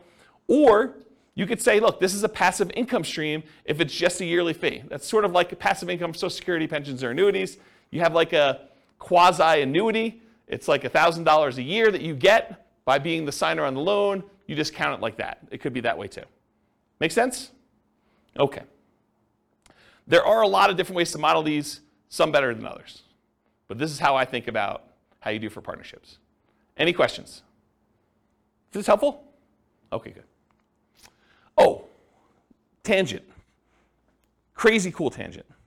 So why can't you just say to somebody, hey, look, this thing cash flow is $100 a month. So the cash flow is going to increase because of inflation or whatever it is, and I've got some expenses that are increasing. So I expect the $100 a month in cash flow just to increase linearly 3% a year. And if I'm going to do a really simple spreadsheet calculation, why can't I say $100 a month in cash flow? I'm just going to grow that at whatever inflation is, and that's how I'm going to model cash flow in this rental property. Why can't you do that? Here's the slides that explain this. It's kind of a really cool one. So this is the annual cash flow, each little dot's a year's worth of cash flow for a single rental property. And it just shows you, starts off really, really small, and the cash flow sort of increases, and eventually you get to the point where there's a loan that's paid off, and then the loan's paid off and cash flow increases a lot more. Really, really simple thing was what's going on with this, right? You guys understand this? Okay, now what I'm going to show you is how much does cash flow change from this year to the year before? What's the percentage that cash flow increased from one year to the next year? So rents are going up at 3% a year. That's just normal inflation. Rents are just kind of like ticking up. Each time you renew your lease, you increase the rent a little bit. That's 3% a year. I'm just using an arbitrary number. And expenses are going up 3% a year. You know, your property taxes are going up 3% a year. Your insurance is going up 3% a year. Maintenance on the property is going up 3% a year. What's not going up 3% a year, though? An expense. Your mortgage payment is not going up 3% a year because when you get a mortgage, you get a 30-year mortgage, the payment, the principal and interest part of your payment is fixed. The payment stays the same from month 1 all the way through to month 360. Okay? So your mortgage payment is not going up 3% a year, which makes some weird things happen, right? Because now rents are going up 3%, the top line. Some of your expenses are going up 3%, but some of it's not going up at all. And so your rent's actually increasing at a different rate than just this 3%. So how fast is cash flow growing? And why is this harder to model than just doing it in a simple spreadsheet and saying 3% a year? What I'm going to show you in a second here, I'm going to show you what the difference is from one year, like if we look out next year what the rent was versus this year what the rent was, what's the percentage increase between one year to the next? That's what this chart is showing you. This dotted yellow line shows you on this left-hand side what the rate of change was, or how much rent changed from one year to the next. And it's not linear. It's not 3% a year, okay? So because it's hard to see, I just turned off the background actual rents, the cash flow rather, and now I'm showing you this dotted yellow line, which those of you that opted to sit in the back row, sorry about that. But really, if you could see it, it goes like this. It starts really, really high, and then it kind of it goes down pretty quickly and tapers off. It sort of approaches one fixed number, but then you have this really big bump up when you pay off the mortgage, and then it kind of stays there for a little while, and then it goes all the way back down here, and then it hovers at a fixed rate once you get the property paid off. So here's what I'm trying to show you, though, is when the property is early, it's young, and you've got a small amount of cash flow, and cash flow is increasing, your cash flow is increasing at 20-something% in that first year. Then it kind of goes down, it's at like whatever it is, just under 25% in the next year. But each year, it's increasing slower, right? Your biggest jump in cash flow is early on when you own the property, and the cash flow is really small. Here's another way to think about it. You're getting $100 a month in cash flow on a property. You raise rents by $100, on the rent overall. And so maybe your cash flow, let's assume that it goes up that full 100. So you were getting 100, it went up by 100, that's a 100% increase, right? It's not 3% increase. It's not like you went from $100 a month cash flow to 103. It's because you had a fixed dollar amount increase and the cash flow was so small, the percentage that cash flow increase is really, really significant. So you can't just go model in a spreadsheet that I made $100 a month in cash flow, next year I'm gonna make 3% more. You can't do it because it changes every year. And this is how it changes. This is the actual graph that shows how it changes. And it becomes asymptotic, fancy math term for those who know what I'm talking about, but it becomes asymptotic to whatever the rents are going up at, 3%. Eventually, once your mortgage is paid off and that fixed part of that payment eventually goes away, it becomes basically about 3%. Make sense? Okay. And I'm just going to throw a curveball out there. You can tune out for 30 seconds. But if we take into account cash flow that includes cash flow from depreciation, the tax benefits, it's a little bit more interesting because when you lose your depreciation benefit after 27.5 years, your cash flow actually goes down for that period of time. Then a couple years later, you pay off the property, it bumps up, but then it kind of hovers around 3% again. And this curve is a little bit more reasonable because you're already making more cash flow because you had cash flow from depreciation added in. Okay? Tune back in. Welcome back, everybody. All right. I gotta take a drink. I noticed my voice has been weird since I had COVID. Anyone else noticing that? My voice is going? No one else? Just me? A little bit? All right, so changeable assumptions. So these are the assumptions I use. They're based on some characters from the Real Estate Financial Planner podcast, Norm and Norma, if you're kind of familiar with them. So these are the assumptions I use, but you can copy these to your own account and change any of these assumptions. So if you're like, James, I wish you did $80,000 a year in income, or I'm not saving $1,000 a month, I'm saving $2,000 a month, but otherwise this is me, or my properties where I live are not $375,000, they're $200,000, or they're $1 million, or whatever they are. You could change all these assumptions. So Norm and Norma, they're married, they're both 21 years old, recently out of college. They graduated, they work in a technology department of a large healthcare business. They have a total of $10,000 saved up between the two of them, not each. They earn $72,000 per year combined. $36,000 each, or $18 per hour times 2,000 hours worked a year is $36,000 per year. Each person combined $72,000 total. They're saving about $1,000 per month before they buy any houses. They're renting right now, and they're able to save $1,000 a month. They're obsessed about achieving financial independence so they can retire early. And these are the same folks that have gone through all the different strategies we've taught. So it's the same assumptions we use for buy and hold, fix and flip, house hacking, creative financing. All of these are the same assumptions so that we can kind of compare them and see how long each strategy takes for them to be financially independent. They want to find their best path to financial independence together. And for them, that means fastest and safest. They're going to look at some risk things. We're not going to cover risks tonight, but we cover risk in the podcast. They're both taking Social Security at age 67. And I estimated that they're taking Social Security based on them working fully until they're age 67, which in our modeling, they don't do that. So if they're financially independent by age 50, they stop working. So my modeling for Social Security is not conservative. It assumes that they've worked all the way through 67 and that the amount that they're earning at 67 is that they worked through that period of time. But it's not true. And so it's less conservative to model it that way. But my argument is they're already financially independent. Social Security is sort of a bonus, so it doesn't really matter, right? If they really are financially independent by age 50, does it matter that they're getting an extra $1,000 a month from Social Security? I don't think so. It just adds a little extra bump, but they're already there. Okay? That's how I can justify it to myself. Any questions on their assumptions? Cool. So limitations by rule. So if they're the deal maker or syndicator, many of these assumptions don't limit them except that it's a separate job. So it doesn't matter how much they make or what their savings rate is or anything like that. If they're the deal maker, they're not concerned about debt to income and being able to qualify for loans or how much money they have to invest in the deal. They're the ones putting together the deal themselves. So as long as they can work enough hours to do the deal maker syndicator thing, it doesn't matter to them. It's not a limitation.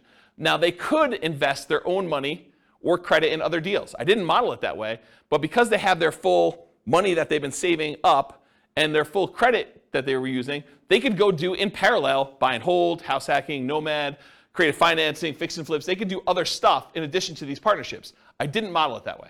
I basically said they're investing in the stock market instead. So they could be doing this in parallel. And if you want to know how that performed, go look at previous classes. Now, if they're the money partner, though, the amount that they have saved invested is the primary limitation. The fact that they're saving $1,000 a month, that's going to limit what they can do. If a deal syndicator needs someone with $50,000 and they only have $20,000 saved up, they can't do the deal unless they become one of two money partners. So it doesn't matter if they can qualify for loans or anything like that. The money that they invest in the partnership likely limits them to being able to do other deals in parallel, though, as well.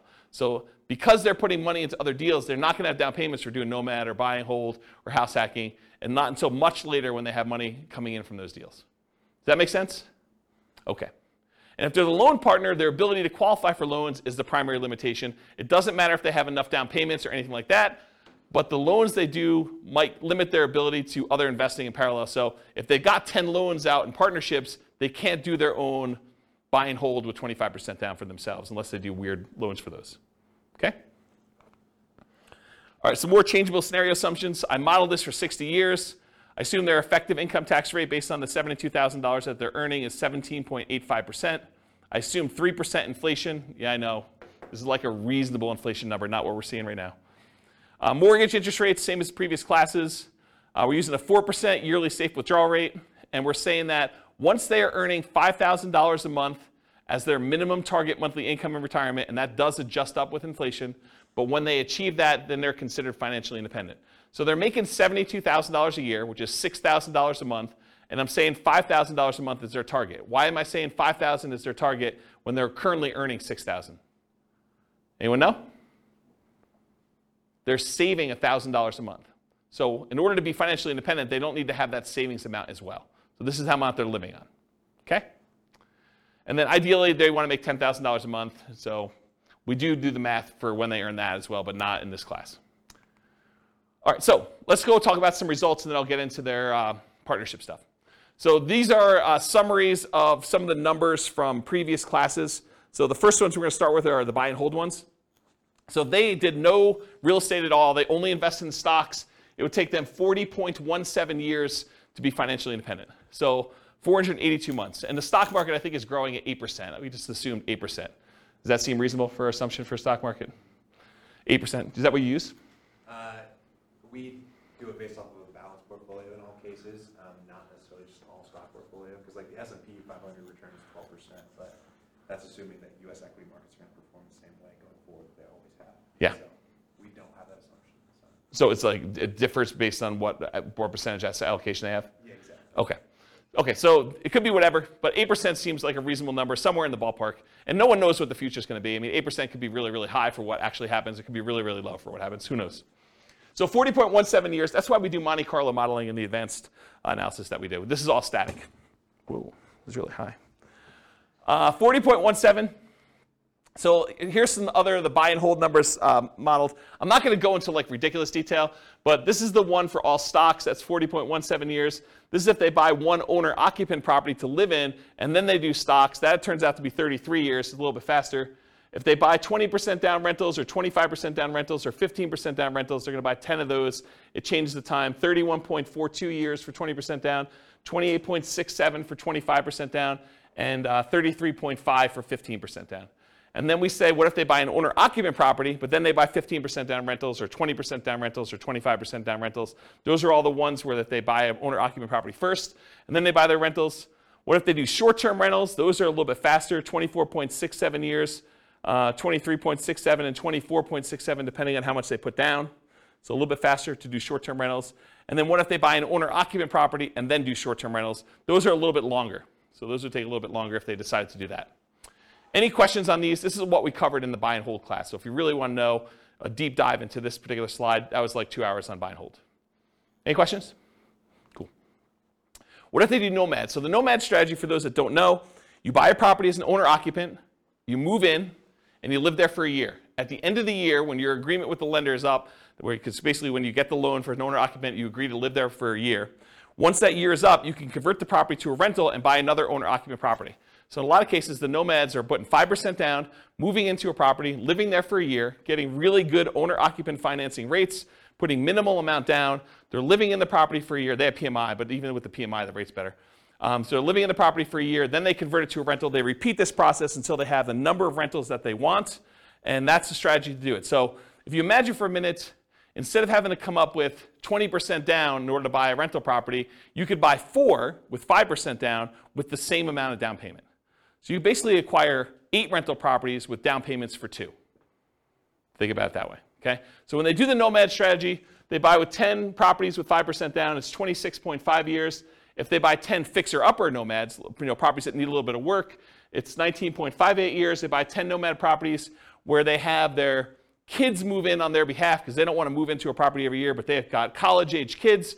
And so basically when their kids go to college, they co-sign a loan for their kids in college where they're buying it together. The kid lives in the property for the year, and then at the end of the year, they move into the next property. So while they're at university, them and their parents acquire 4 nomad properties that way. They got 2 kids, that gets them 8.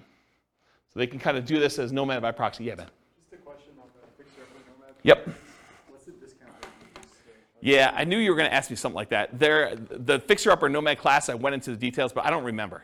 And it's hard for me to keep track of all these numbers because not only am I doing prep for these classes, I'm doing like individual podcasts and stuff for myself, and so I don't remember. Maybe 10%? I don't remember. But it was like a number where they got a big discount, but then they also had to come up with the money to do the fix-up themselves. So it was like a weird net discount, but I don't remember what the exact was. But it wasn't crazy. It wasn't like a really ridiculously aggressive assumption. I remember thinking this seems really reasonable. Partially because it needed to be a property that was in good enough condition where they could move in and get the regular financing. Yeah. But go watch that class. Yeah. It's on the podcast. So we did that. We did nomad with short-term rentals. So they basically move into a property, live there for a year, and then when they move out, they do short-term rentals with it instead of doing long-term leases. And that takes 12.67 years. If they do house hacking, so they move into a property and they get a roommate while they're living there, or they get 2 roommates, or they get 3 roommates, or they get 4 roommates, or they buy a duplex of some sort and they kind of do that, or a triplex or a fourplex. And so we've got all the different house hacking variations there, ranging from 21.83 years to 16.67. Or if they do nomad with lease options, or if you're a real estate agent, the ultimate real estate agent retirement plan of doing nomad and moving into properties and getting a rebate on your down payment because you got paid a commission when you move in. So there's like a strategy for doing nomad where you have a real estate license and you could really minimize how much you need in order to do that strategy. So we cover that in there too, but here's the nomad stuff summarized. Okay? Here's house hacking summarized. I'm not going to go on all these, but it's all different variations of house hacking. Buying a property with 1 roommate or 2 roommates or 3 roommates or 4 roommates and different down payments, 20% down, or I think actually we did all 5% down. So I don't remember what we did here, but all the numbers are there. Go listen to the house hacking class for details. This is the BRRRR class, buying a property, rehabbing the property, renting the property out, and then refinancing to try to pull out either all your money or as much of your money as you can, leaving minimal in the deal. That's what the BRRRR strategy is about, and then you can use that money again to go buy the next one. So buying a BRRRR with 10% down, leaving 10% in the deal, BRRRR with 5% down, leaving 5% in the deal, and then BRRRR where you're able to get nothing down. So the nothing down one's 14.67 years. If you have to leave 10% in the deal, it's 21.67 for Norma doing that with the assumptions we talked about. Any questions on this? Cool. Here's all the stuff on quick turning and flipping. Doing $25,000 net flips every 6 months, or doing it every 9 months, or doing it every year, doing live-in flips. I went through a whole bunch of variations on is it better to do a live-in flip and flip as quickly as you can, do a live-in flip and wait at least 1 year so that you get long-term capital gains on the things you're doing, or doing a live and flip where you stay there for 2 years and you don't have to pay any long-term capital gains at all because you have the exemption. What's the exemption called when you live in a house for 2 years? You know what the name of that is? I don't know. But if you live in a house 2 out of the last 5 years and you don't have to pay any capital gains up to certain limitations, it's pretty big limitations though, on a property. So we did all the variations on that and looked at the time for how long it took there to do that. And then live in flips as an agent or for sale by owner. There's a whole bunch of variations on the flipping one. You can get a feel for those. Those are pretty fast. And then here is all of the ones I've covered so far shown on one chart, color-coded. So all the, like, what color is this? Maroon? Is that a maroon color? Maroon-colored ones, these are all the buy and hold. The orange ones are all the Nomad ones. The, whatever that is, green, sea green. That's all the Burr ones. Quick turn flips, all the purple ones. And then apparently a different color green is house hacking. You can get a relative size difference to see which ones are, in general, faster than other strategies. So buy and hold tends to be one of the slower ones. House hacking tends to be pretty slow, although there's some quicker ones on the end there. Burr tends to be pretty fast. Nomad tends to be pretty fast. Depending on what you're doing with the quick turn flipping ones, there's some really fast ones in there and some slower ones in there as well. So you can get a feel for what's going on. Go watch the classes for the details on the exact numbers for those, but you can get a relative size difference. I love this chart. This is like one of my favorite charts now for being able to compare all these. All right, yeah. Short-term rental, was Yep. it on there? Probably because it doesn't hit the criteria. It is on there. It is? Oh yeah, short-term rentals are in here. Yeah, they're like mixed in because like the buy and hold has some short-term rentals, the Nomad has some short-term rentals, Burr doesn't, quick turn flip I don't think has any, and house hacking doesn't either. But there's short-term rentals mixed in here. You're basically buying properties in short-term. Yeah, I don't remember where they are, but yeah, they're in there. Yeah. Yep. Okay, any other questions? All right, so creative financing, this was last week, right? Like everything's merging together. So last week was creative financing. This is buying creative financing with 1 month reserves all the way through to 6 months reserves. Everything from as quick as 8.83 years all the way up to 17.42 years for doing creative financing. If you do creative financing and you do thousands of dollars in reserves, 10K, 20K, 30K, 40K, 50K, it shows the times for those instead of months of reserves. And then creative financing with different discounts at purchase. So if you get a 10% discount, 12% discount, I think this must be 6% discount, and this is 8% discount. It shows you the amount of time it takes based on the discount you get with creative financing. And then by holding period, by how long you're buying for. So this is if you're buying for, I think, 10 years, this is for 15 years, and this is for 5 years. So this is how long you're doing creative financing deals before you stop.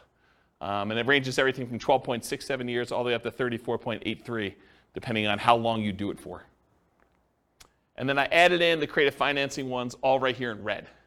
So it's the same stuff we had before, I just added this one in there so you can get a comparison size-wise. Creative financing is really fast. It's also a very active strategy. So you can kind of get a feel for that. Any questions on this? Sweet. All right, so deal maker modeling assumptions. So now we're doing the deal maker syndicator person.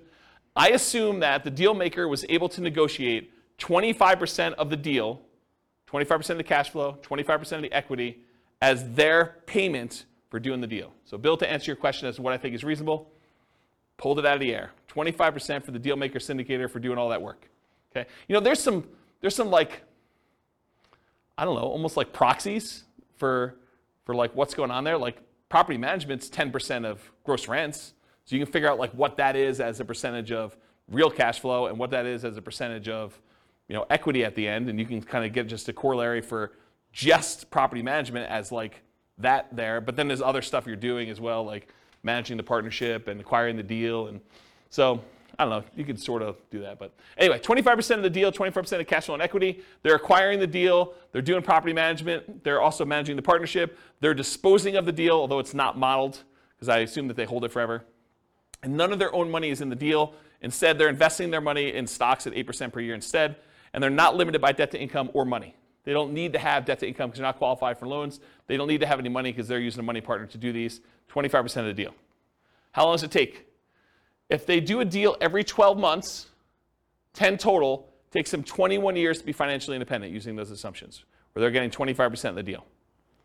If they do a deal every 6 months and they do 10 deals, so they do it for 5 years, 19.67 years in order to be financially independent.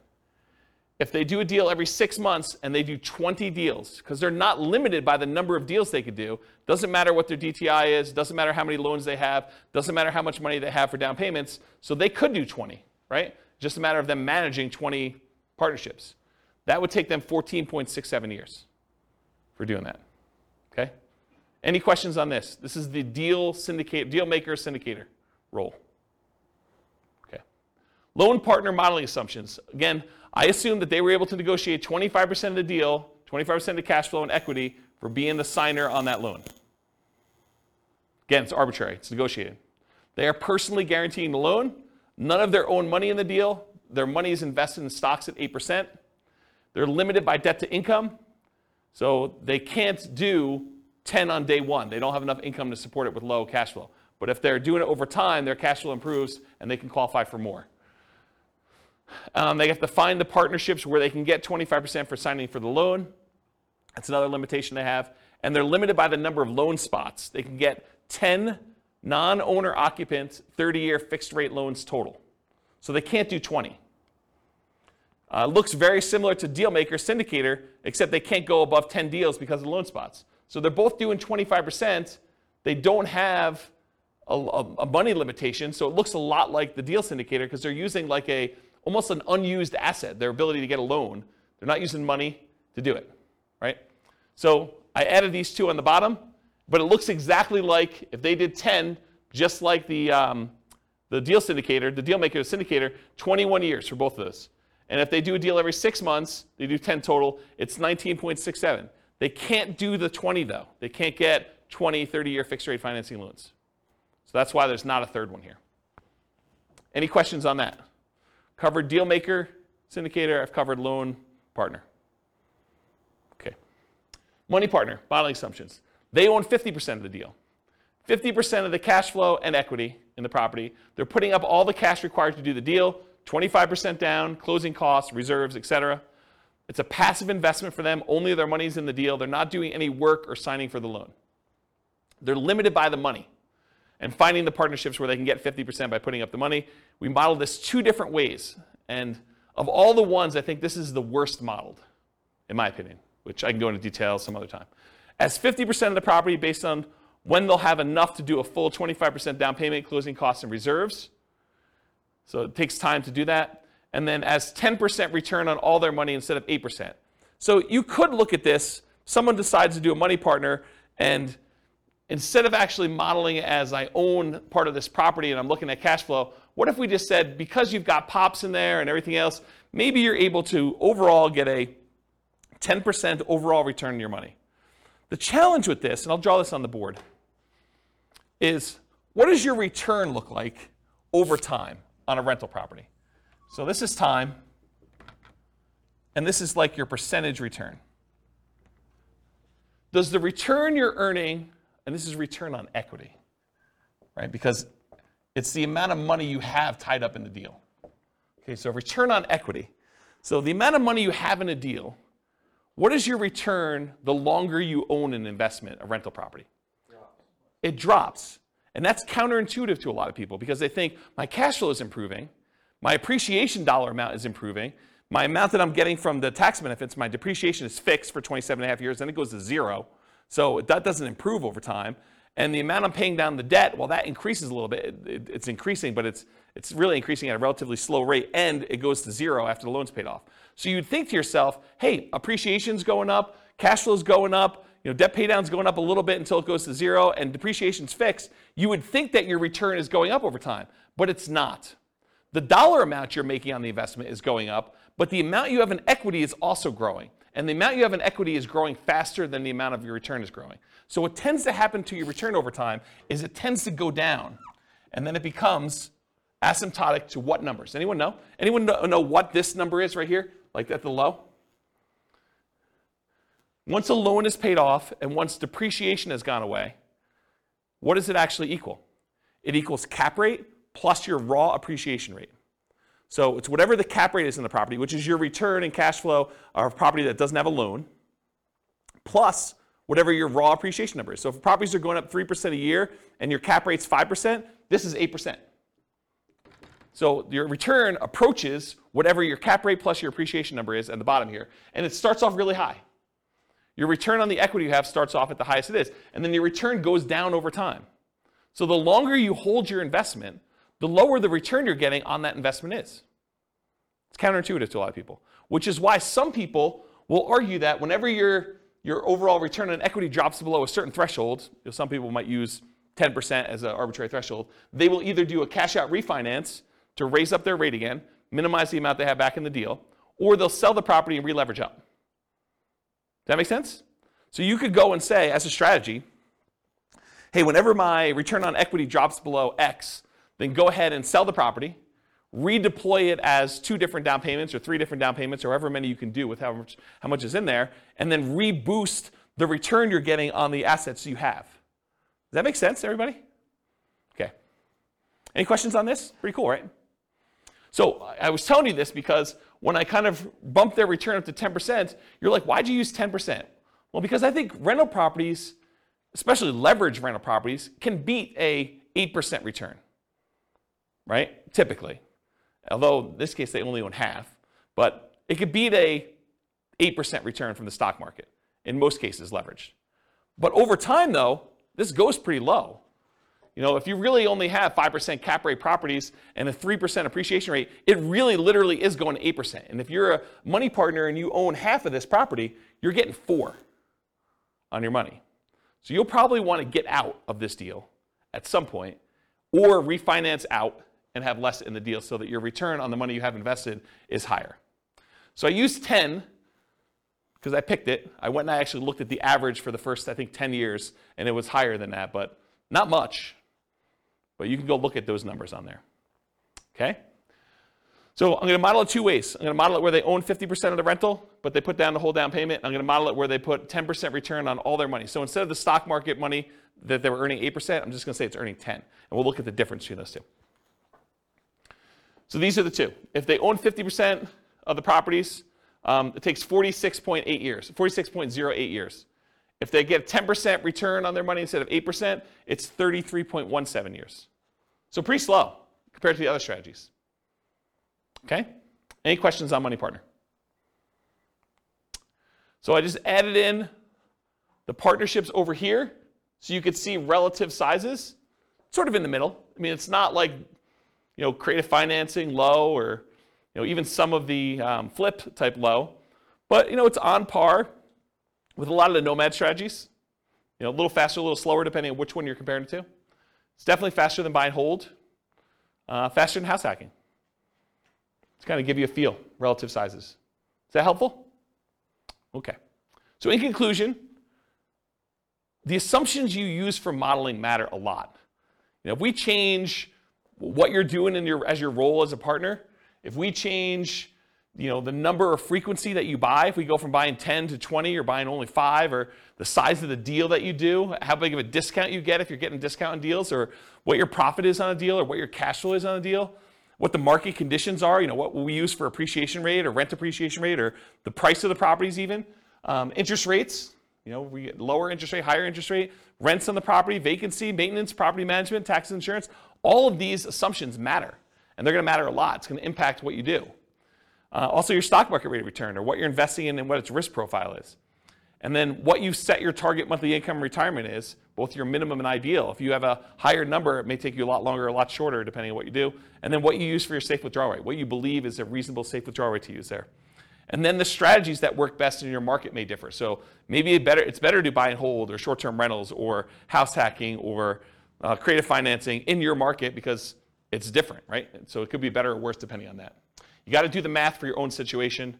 And then because I'm trying to do this recordings for all the different cities in the US, if you go to realestatefinancialplanner.com/model rather, for realestatefinancialplanner.com/model, I'm trying to do, it's not done yet, but all of these scenarios for all the different classes for every city using their city's prices and taxes and insurance and rents and everything else, so that you can go say, I'm going to copy this one because it's closest to where I live and it's most similar, and then I'll just change some of the assumptions for what's going on, so you can just change whatever you want to do for you.